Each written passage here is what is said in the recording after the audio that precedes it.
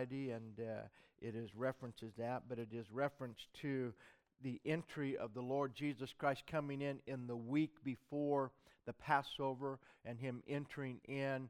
And this morning, there's just as we're singing there and thinking about it, and this morning I just keep thinking how many people, for us, much of what you're going to hear this morning is a truth that we have and we possess. Much of what we hear preached to us is stuff we already know. How many would agree? I mean, a lot of times we don't hear anything new, but we re-emphasize, and I like hearing things that stir me up. Man, I know that, but then I back up and I go, am I living what I know? Or am I just kind of mentally agreeing with what I've heard and I believe, but not really walking out day by day, putting it into practice? Or am I really seeing it come to pass? The other thing I ask myself, am I seeing what I believe happen? That's why we have a prayer wall that says we'll pray for these requests, but we believe to see the answers over here. And let me put this, that if you have had an answer to your prayer, please put it up over there. Because I think a lot of people, I'm hearing testimonies of God doing things, but I don't see our answer wall growing. I'm hearing testimonies of God doing things. Praise the Lord. So make sure we write them up there and get them up there because it builds our faith. Amen? And so seeing what the Lord has done and believing that, that's our goal. But on that other part of our potential, when we talk about living to our full redemptive potential, is the only means that the Lord has to reach the lost is you and me. He just doesn't have anybody else. He's not sending anybody else. Jesus is going, but He's going through you and through me to reach the lost in our community. Amen? And so we have to be challenged by that and love the lost enough to go to them. Matthew chapter 21, verse 1. Now when they drew near Jerusalem and it came to Bethphage at the Mount of Olives, then Jesus sent 2 disciples, saying to them, Go into the village opposite you, and immediately you will find a donkey tied to a colt with her. Loose them and bring them to me. If anyone says anything to you, you shall say, We're not stealing the donkey. Amen. And the colt. But you shall say, The Lord has need of them, and immediately He will send them. I always read that and I think, man, what an amazing thought. That you could go, that the Lord would move upon people's heart, and you go there and you're borrowing something that belongs to somebody else. You see these 2 guys just walking off with your means of transportation. Amen. And they just go, hey, be of good cheer. The Lord needs your car. Amen. Or whatever. He just needs that. And you go, okay, cool. Amen. So watch this. The Lord has need of them, and He will send them. Verse 4, all this was done that it might be fulfilled, which was spoken by the prophet, saying, Tell the daughter of Zion, Behold, your king is coming to you, lowly and sitting on a donkey, a colt, the foal of a donkey. So the disciples went and did as Jesus commanded them. They brought the donkey and the colt, laid their clothes on them, and set him on them. And a very great multitude spread their clothes on the road. Others cut down branches from trees and spread them on the road. The multitudes who went before and those who followed cried out, saying, Hosanna, watch this, to who? The Son of David. Now keep that in mind, to the Son of David, because we're going to read some things in here that are tying David. We're going to read some specific things about David and Jonathan. But Jesus is the Son of David, He's referred to. And in that reference to Him as the Son of David, that is a covenant reference. Amen? That is a covenant reference. And what we're celebrating with Easter coming up next year and what Jesus was doing, Jesus was coming fulfilling covenant. And when you understand, and I say this all the time when we teach on it, just in our society and in our culture, American culture does not understand covenant. We just don't understand how covenant works and what it means. Covenant is life for life and death for death. It is life or death in how we keep that. And so he says, which is spoken by the prophet, Tell the daughter of Zion, Hosanna to the Son of David. Blessed is he who comes in the name of the Lord. Hosanna in the highest. And when he had come into Jerusalem, all the city was moved, saying, Who is this? So the multitude said, This is Jesus, the prophet from Nazareth of Galilee. Go with me to 2 Corinthians chapter 5.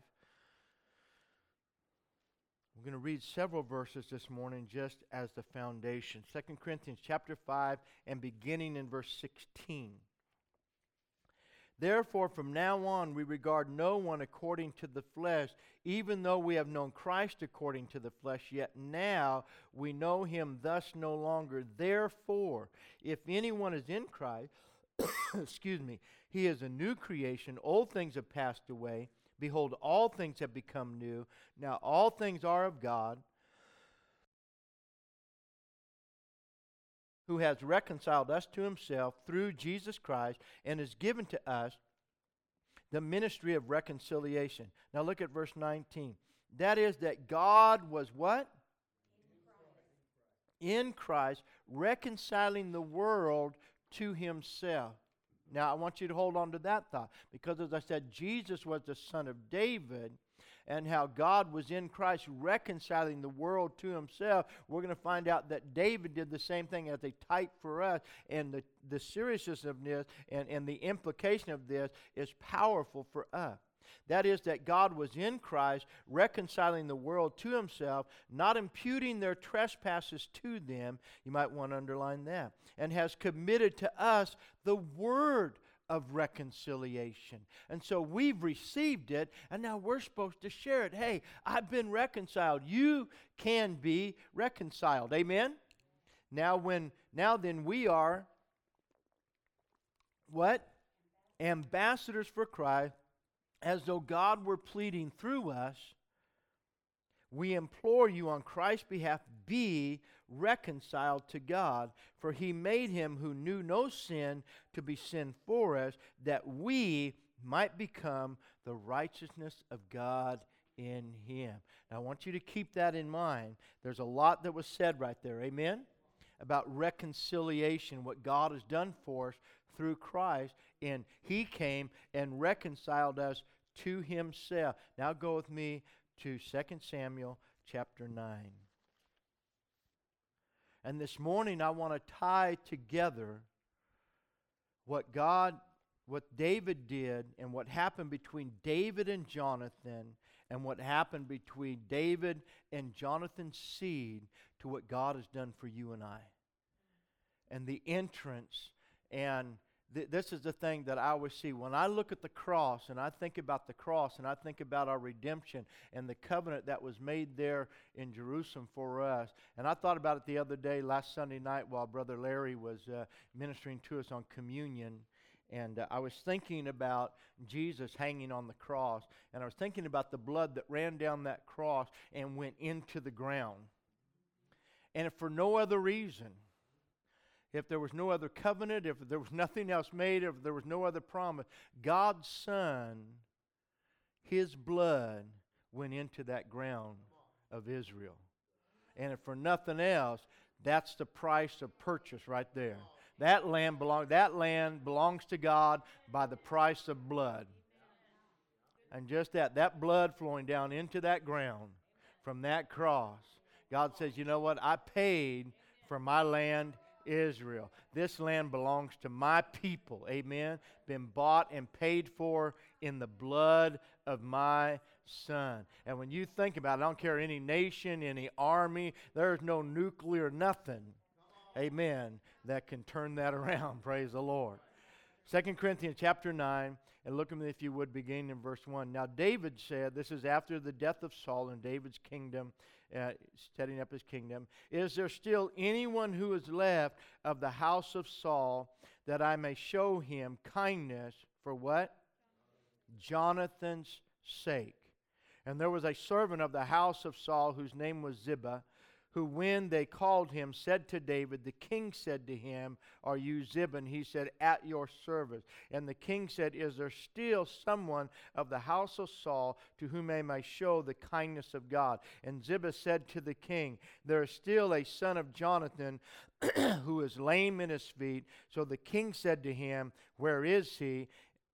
And Ziba said to the king, indeed, he is in the house of Machir, the son of Amiel, in Lodebar. And the king sent and brought him out of the house of Machir, the son of Amiel, from Lodebar. So watch that. The king sent and brought him out. Is there anybody left? When it comes to you and I, the Lord is asking us, is there anybody left who doesn't know that they have covenant with me through my Son, Jesus Christ? Is there anybody left that that I have covenant with through the covenant that I made with Jonathan? Is there any seed left that I can show kindness to? And so when David sent the messenger to there, that messenger made a triumphant entry into Mephibosheth's life. How many know everything about his life changed at that moment? Read on with me, if you would, just a little bit. Now when Mephibosheth, the son of Jonathan, the son of Saul, had come to David, he fell on his face and prostrated himself. Then David said, Mephibosheth, and he answered, Here is your servant.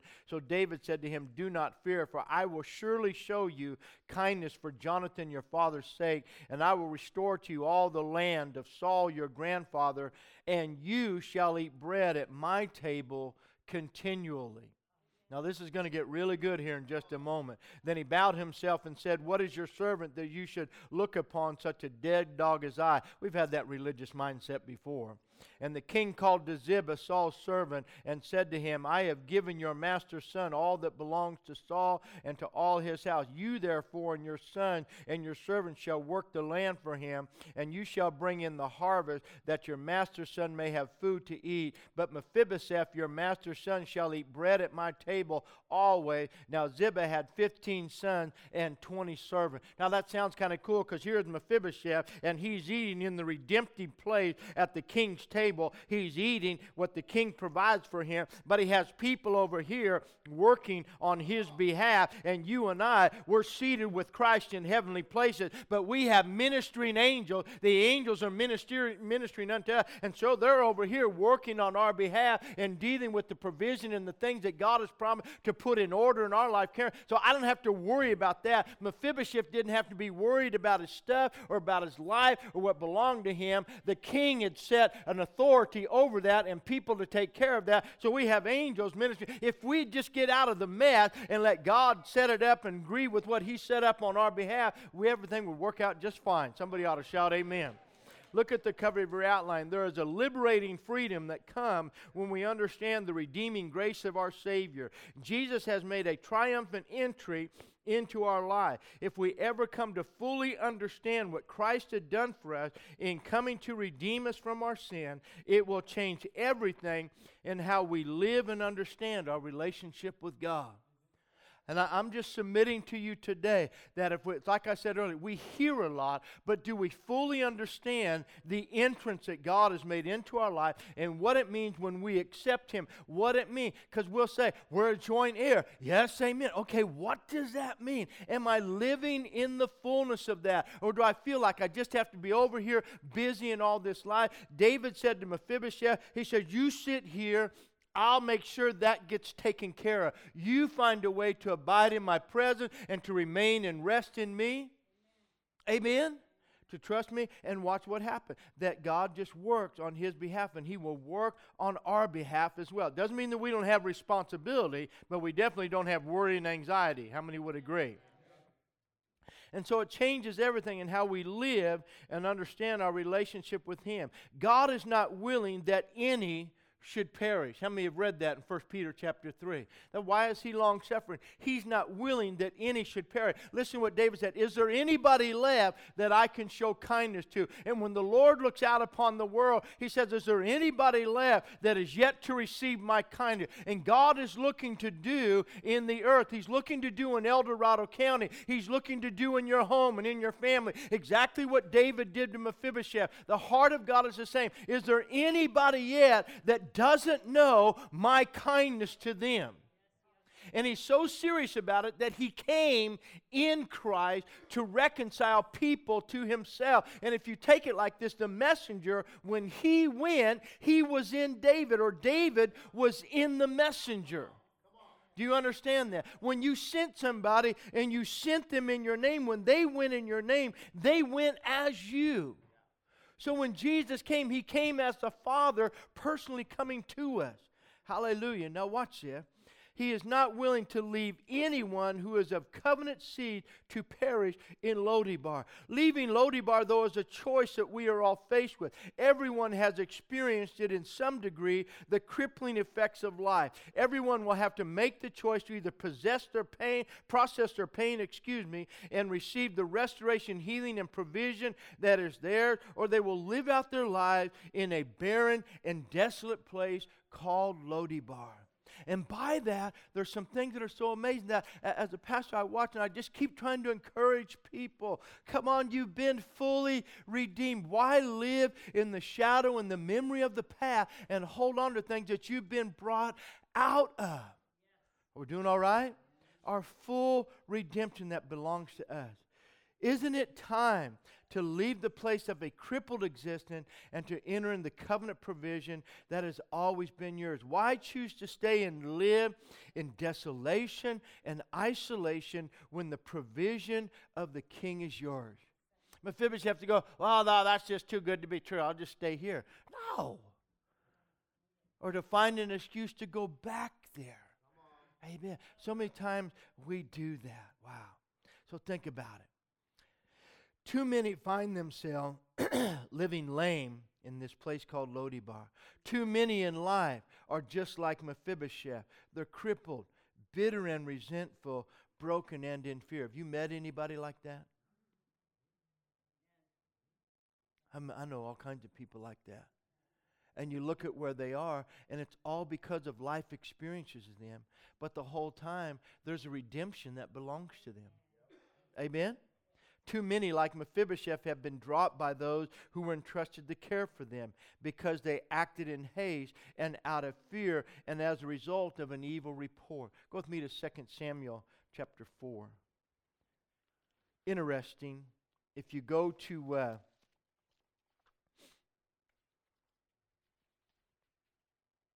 the Gospels and you watch, Jesus just began ministering to, the Spirit of the Lord is upon me. He has anointed me to bind up the brokenhearted, to set at liberty those that are oppressed and bruised and afflicted. Amen? So what was... See, everything about the definition of the anointing upon Jesus' life. In fact, just turn to Luke 4. Keep your finger there in 2 Samuel 4. But turn to Luke 4 and look at what Jesus defines as the anointing and what it was given to do. And just think about that in light of what we're talking about, what God did for Mephibosheth. Because what you have to understand is David was a type of Christ. David was standing as a type of Christ. And Jonathan and David, and Jonathan came as a type of the people. And submit, even though he had authority to be, he thought, well, I'm the next king, I should be king, or I have authority. He gave up his authority and submitted himself to the one he knew was the true king. He said, I could be king, and I'm in line to be king, but I choose to submit myself to the true king. Amen? And he makes covenant with David. Now look at what Jesus said in Luke chapter 4 and look at verse 18. The Spirit of the Lord is upon me because he has anointed me to preach the gospel to who? To the poor. Was Mephibosheth poor? Yeah. He has sent me to heal the brokenhearted. Did he have a broken heart? Absolutely. To proclaim liberty to captives. Was he a captive by his fears in his past? Yeah. Recovery of sight to the blind. He couldn't see what actually belonged to him. To set at liberty those who are oppressed and to acclaim the acceptable year of the Lord. Mephibosheth says, this is your year of acceptance with God. And so Jesus came and watch it. That's what David did for Mephibosheth, but that's what Jesus came to do for his own people. He said, wait a minute, these are all my covenant seed. Everybody in Israel, you and I, when we come, we're in that same place, and the Lord's come to redeem us the exact same way. I don't know about you, I get excited by this message. I just got fired up and thinking about this with the entry of the Lord and thinking about that triumphant entry. What are we celebrating? What is the good? Think about what's the good news of the gospel? Reconciliation. Amen? How powerful is that? Wow. Now what? So too many have been there. 2 Samuel 4:4. Watch this. I went back to 1 Samuel.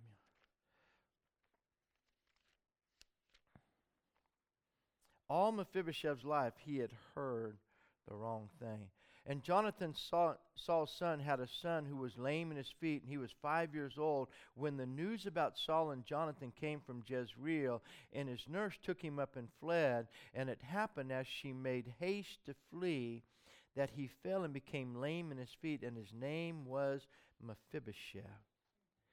What happened was, because of the wrong report, because of the wrong information, people ran.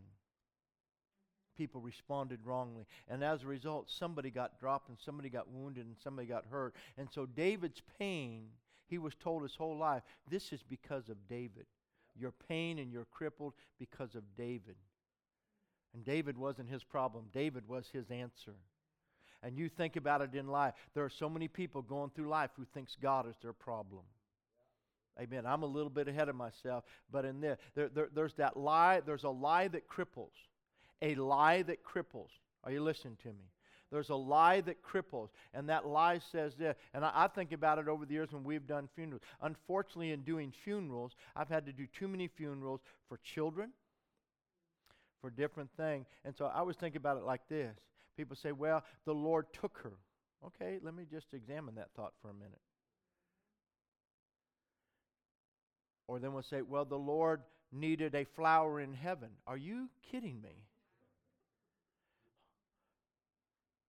So for somebody to come and say that, it sounds, I guess, religious. It sounds somehow kind of comforting. But I'm trying to figure out, how is that?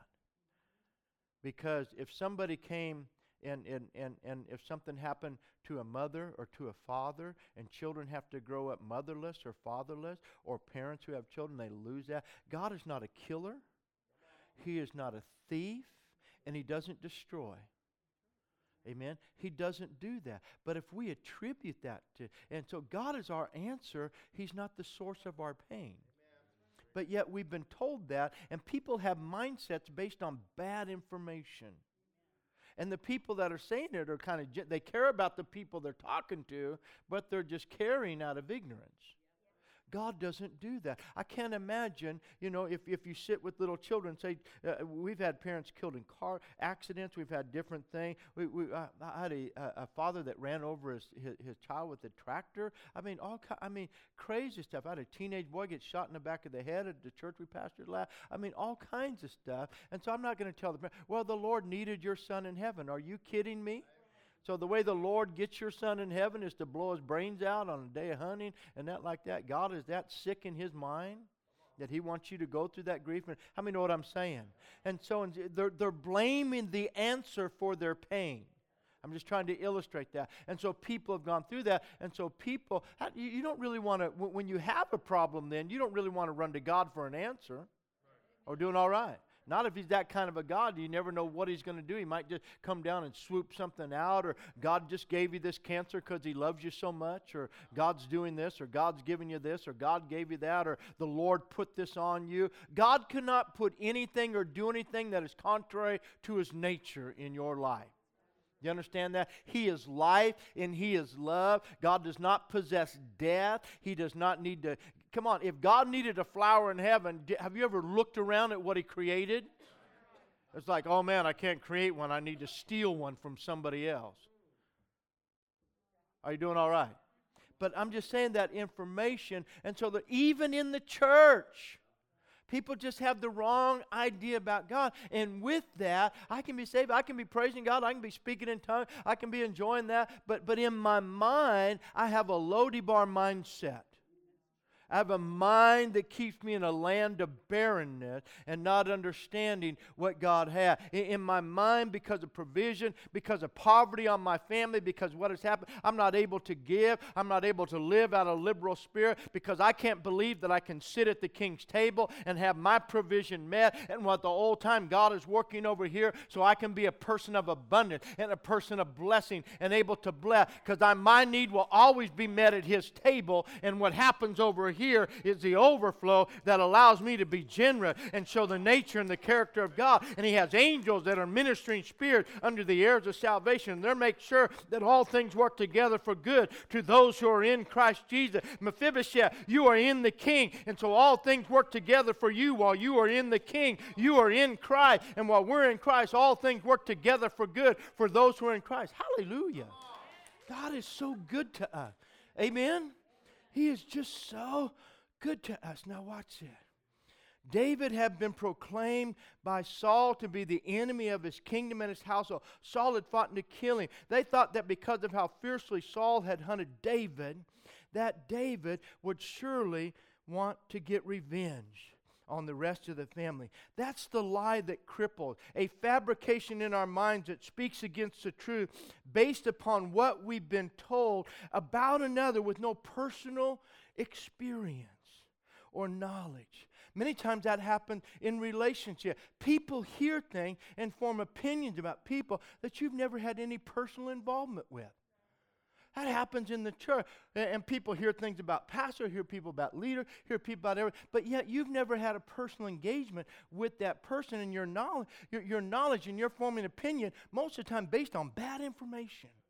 And it's a lie that cripples. And then you get to meet that person. Wow, man, I've been ripped off from a great friendship and a relationship based on bad information. And sometimes you just need to go slap people. Amen. Don't do that, but amen. Amen. That was bad information. Amen. Buck understands that. He's been there. Praise the Lord. Now what? How many are living lame in a place called Lo-debar, crippled, bitter, broken, and resentful, living as a fugitive and an outlaw when they are the son of a king and covenant seed? How many times in life have people responded in fear and haste because they just didn't know and someone was dropped? How many are hiding in fear in a place called Lo-debar, all because they don't know that they have a covenant with the king to preserve, protect, and provide? How many people right now in El Dorado County are living in Lo-debar?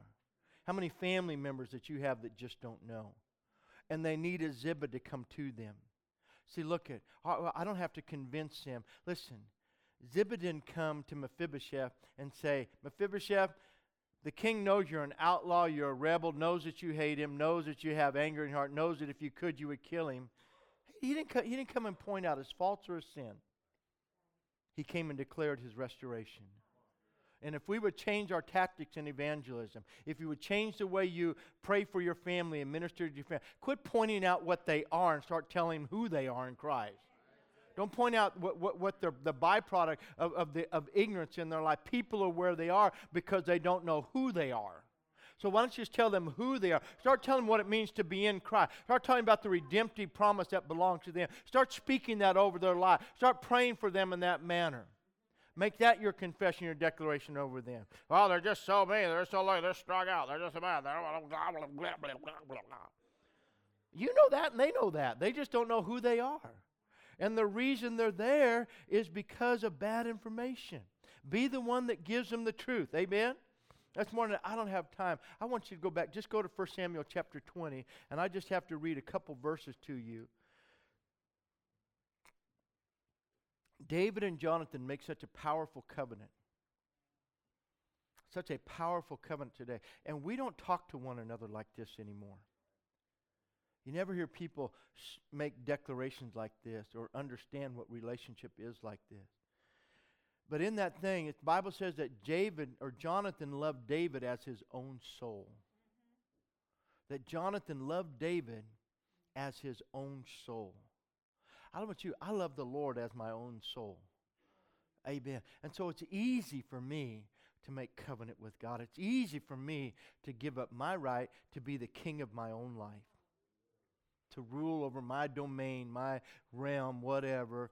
But it's easy for me to say, Lord, you're the one who is the rightful king, and I choose to serve you and honor you. I submit myself to you. I'll live for you, and I will honor you. And the Lord said, but in doing that, in that covenant, then the king says back to the other, then I commit to you in this way. And that's what covenant does. It's where we make covenant one with another for life and for death. Now watch this, and beginning with David knows that Saul's out to plot against him, and so he calls Jonathan and says, hey, your dad's mad at me. He's trying to kill me. And Jonathan said, man, if my dad was mad at you, I'd know it and do that. And so David gives him the idea, says, well, I'm supposed to be with your dad in 3 days, but you tell him that I asked of you permission to go to Bethlehem to worship with my family, and if he gets mad, then his response will tell you where we stand. Amen? And then you come and tell me whatever his response is. So look down at verse 7. If he says thus, it is well, your servant will be safe. But if he is very angry, be sure that evil is determined by him. Therefore you shall deal kindly with your servant. This is David to Jonathan, for you have brought your servant into a covenant of the Lord with you. Or David and Jonathan have already pledged their friendship together. Okay? And so now David is coming to Jonathan and he's saying, hey, you made covenant with me. Now I'm asking you in this covenant relationship to deal with me. How many know the Lord has a right to come to us and ask for us some things about? And so he's asking Jonathan this way, and then watch what goes on. Nevertheless, if there is iniquity in me, kill me yourself, for why should you bring me to your father? But Jonathan said, far be it from you, for if I knew certainly that evil was determined by my father to come upon you, then would I not tell you? Then David said to Jonathan, who will tell me of what your father or tell me, or what if your father answers roughly? And Jonathan said to David, let us go out into the field. This is powerful. So both of them went into the field. Then Jonathan said to David, the Lord God of Israel is witness. When I have sounded out my father sometime tomorrow or the third day, and indeed there is good towards David, and I do not sin to tell you, may the Lord do so and much more to Jonathan. If I found out that my dad has evil plotted against you and I don't come and tell you, may the Lord do that evil to me and more. How you know? Have you ever had a friend come up to tell you that? Talk to you like that kind of a promise? Hey, if I find out there's harm coming out against you, if somebody was plotting against you, planning evil against you, and I don't tell you, may whatever harm they have planned against you come upon me, and even more than that. How many know we don't talk like that? Amen? Now watch that. And so he goes, okay, may that happen, may the Lord. But if it pleases my father to do you evil, then I will report it to you and send away that you go in safety. And the Lord be with you as he has been with my father. And you shall not, watch this, verse 14, and you shall not only show me kindness of the Lord while I live, that I may not die, but you shall not cut off your kindness from my house forever. No doubt, when the Lord has cut off every one of the enemies of David from the face of the earth. So Jonathan made a covenant with the house of David, saying, let the Lord require it at the hand of David's enemies. Or another word, David, I put myself under that, but whatever your enemies have plotted against you, if you don't keep your covenant with me, may that happen to you and more. Wow. Now Jonathan again caused David to vow because he loved him, for he loved him as he loved his own soul. Verse 23, and it says, and as for the matter which you and I have spoken, indeed the Lord is between you and me forever. And the whole course of events goes on, and Jonathan gets there and he sends David, go over down to verse 42, and Jonathan, here's what will happen. If it's for you, then I will shoot, we'll come out in the field, I'll shoot an arrow and I'll make sure it falls in front of you, and I'll say, come in closer. But if it's against you, I'll shoot it farther, and I'll say no, and I'll send my servant to retrieve it. I said, no, it's back this way, come in. If it's past you, I'll say, no, you go, keep going, it's out there further. And so depending upon if it's past you, then you know my father's done that, and it'll just be between you and I. And so Jonathan brought the news that Saul had determined to kill David, and he was mad at Jonathan for making covenant with him. And so then after the news, verse 42, then Jonathan said to David after the servant left, they come together, go in peace, since we have both sworn in the name of the Lord, saying, may the Lord be between you and me, between your descendants and my descendants forever. So he arose and departed, and Jonathan went his way. Or in other words, when they get together, they're saying, we have this covenant. We have this covenant. And so now you understand that this covenant is made between a type of Christ and a type of you and I. Jonathan as the people and David as the king. David as Jesus and Jonathan as us as the people. And so here's this covenant. And it is forever between us. Amen? And so when Jesus comes as the Son of David, here's people that are connected in covenant seed, and they're asking for that covenant provision. Blind Bartimaeus, Jesus said that the woman that was bent over, every time he did it, he said, this is because of covenant that this is happening. And that's what the Spirit of the Lord is for. That was his triumphant entry. The good news of the gospel is our complete redemption. Amen? Hallelujah. Now stay with me as we finish this up. Too many people blame their answer for their problem. Because all their life they've been given the wrong information. No one has ever told them the truth. Only irrational blame and fear coming from ignorance. Mephibosheth had been told his whole life that David was his enemy, and he was the cause of his father's death. If he ever got a chance, he would kill him. As I said, that happens with God too. Therefore, he believed that it was David's fault that he was dropped and now was living crippled in this dry and pastureless place called Lodebar. Every day of his life was filled with blame towards David and planning for the day that he would have a chance to avenge himself, his father, and his family. Lodebar is the place where we live after we've been dropped. Now we're lame and we've been told that it was, I left that blank. Who have you been told was the source of your pain? Was it your dad? You come from a broken family? Somebody dropped you that was supposed to love you and care for you? Amen. People have, almost everybody could put somebody's name in there for the pain of their life. Amen? And sometimes people put God's name in there. Well, God, why'd you let that happen? God, why'd you let that happen? God, why did you do that? Come on. So the question is, who do we blame for our pain? How sad it is that so many are living in a barren place, barely surviving, when all along they have a place in a palace. Think about that. Where are you and I to be? When I think about these, God, I want to remember. I just keep thinking, in fact, just during worship this morning, just coming on, I just think about all the people that don't know their place that belongs to them. What motivates that? It's not enough. It's not enough just for us to come in and be thankful and rejoice about sitting at the table. While we're sitting here, we have to remember so many people are still in that dry and bare place, and they're there by bad information. Amen? Bad information. Jesus has come to bring us out. It's just like that. How many have ever, and it gets me all the time. I get so irritated, and there are literally acts of God that bring destruction, and it is judgment. And it's interesting, Brother John, he points and correlates some things out, that when we make dumb decisions as a nation against Israel, it always seems like there is something correlating between a disaster here or there, and it happened. But that's harvest off of seed sown. That's a harvest of just ignorance. Are you with me? Because God said, I'll bless those that bless you, and I'll curse those that curse you. But God doesn't just show up without just to do an act of judgment. And so we have natural disaster, and we call them acts of God. That you can buy home insurance that protects you against an act of God. How many know what I'm saying? Right, Teresa? So they have acts of God insurance, just in case God acts out, he has a temper tantrum or something. How many know what I'm saying? And he comes and destroys and wipes out your home and wipes out the land and wipes out the crop. Just for no reason. It's just an act of God. No, that's just bad information. And so then people are told, oh, that was an act of God. The news report has gone, this was an act of God. So everybody's mad at God because he destroyed their life. God's not a destroyer. Jesus is not the destroyer. He is the Savior. How many understand?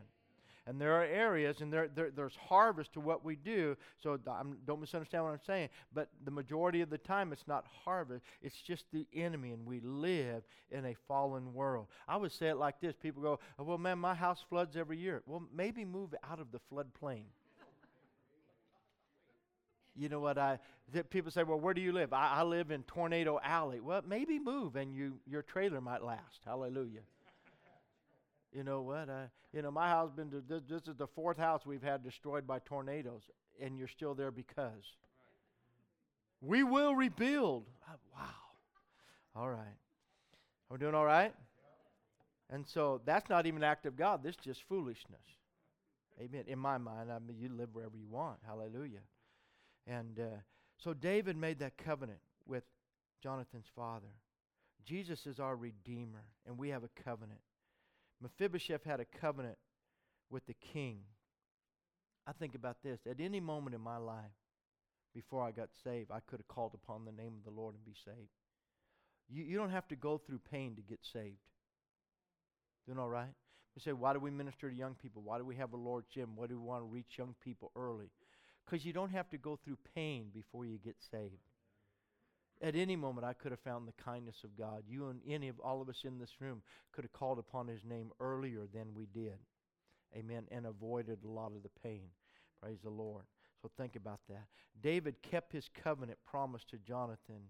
Had Mephibosheth only knew he had that covenant right with his father, with the king, he could have at any time approached the king. I think about blind Bartimaeus. Jesus, he just heard about Jesus and cried out, have mercy on me. You know, we can do that today. Tricia, you come to the keyboard. Had those that cared for Mephibosheth only known, they would have had no fear. My friend, I'm just telling you today, Jesus has made an entrance. We are not supposed to be living in fear. If you're living in fear, you have bad information. Amen. There would have been no need to flee in haste. If you feel like you have to fight and run, you're operating off of bad information. They would have had a different response to the news that that Jonathan and Saul were dead. He would have never been dropped.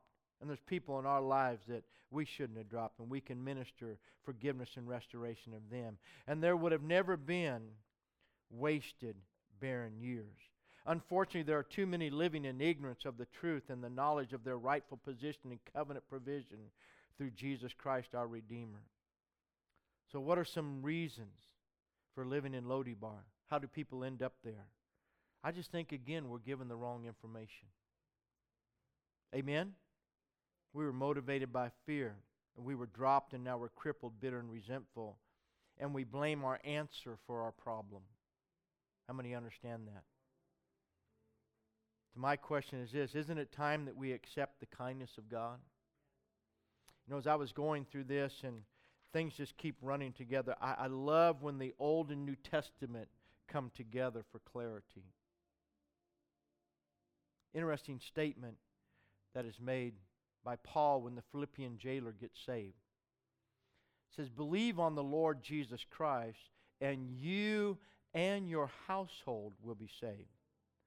Come into covenant with Christ, and you and your seed will be saved. Wow. So wait a minute.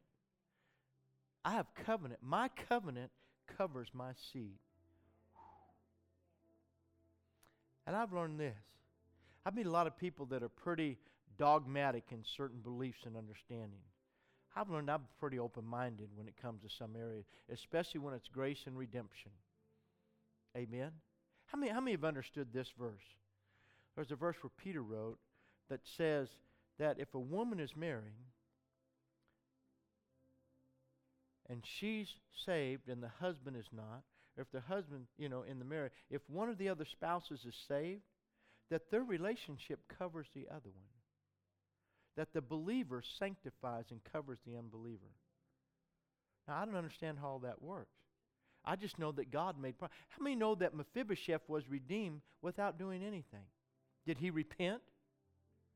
Now, repentance is a part, and we have to repent. How many know what I mean? We have to, and he came before David, and he actually, who am I? I'm this, and I'm a dog. But watch that. So wait a minute. And so what? If you and I will do this, let me help you. If you and I will do this, if we'll accept our covenant with God and we'll live in our covenant with Him and rest in our covenant, how many know the angels that are ministering spirit unto the heirs of salvation? They are ministering spirit unto the heirs. What an interesting statement. How many know your seed are heirs of salvation? They're your seed. They are your heirs. And if you're a joint heir, then your inheritance passes down to your children. We're doing all right? And so, what if you just started thanking God for their salvation?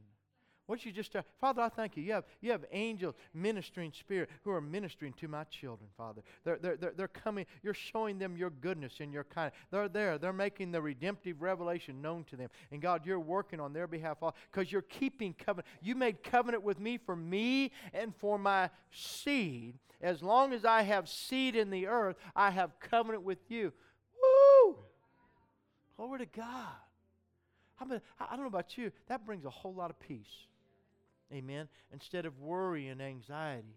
And then I don't have to do it. You don't have. How many know that God does it better than we do?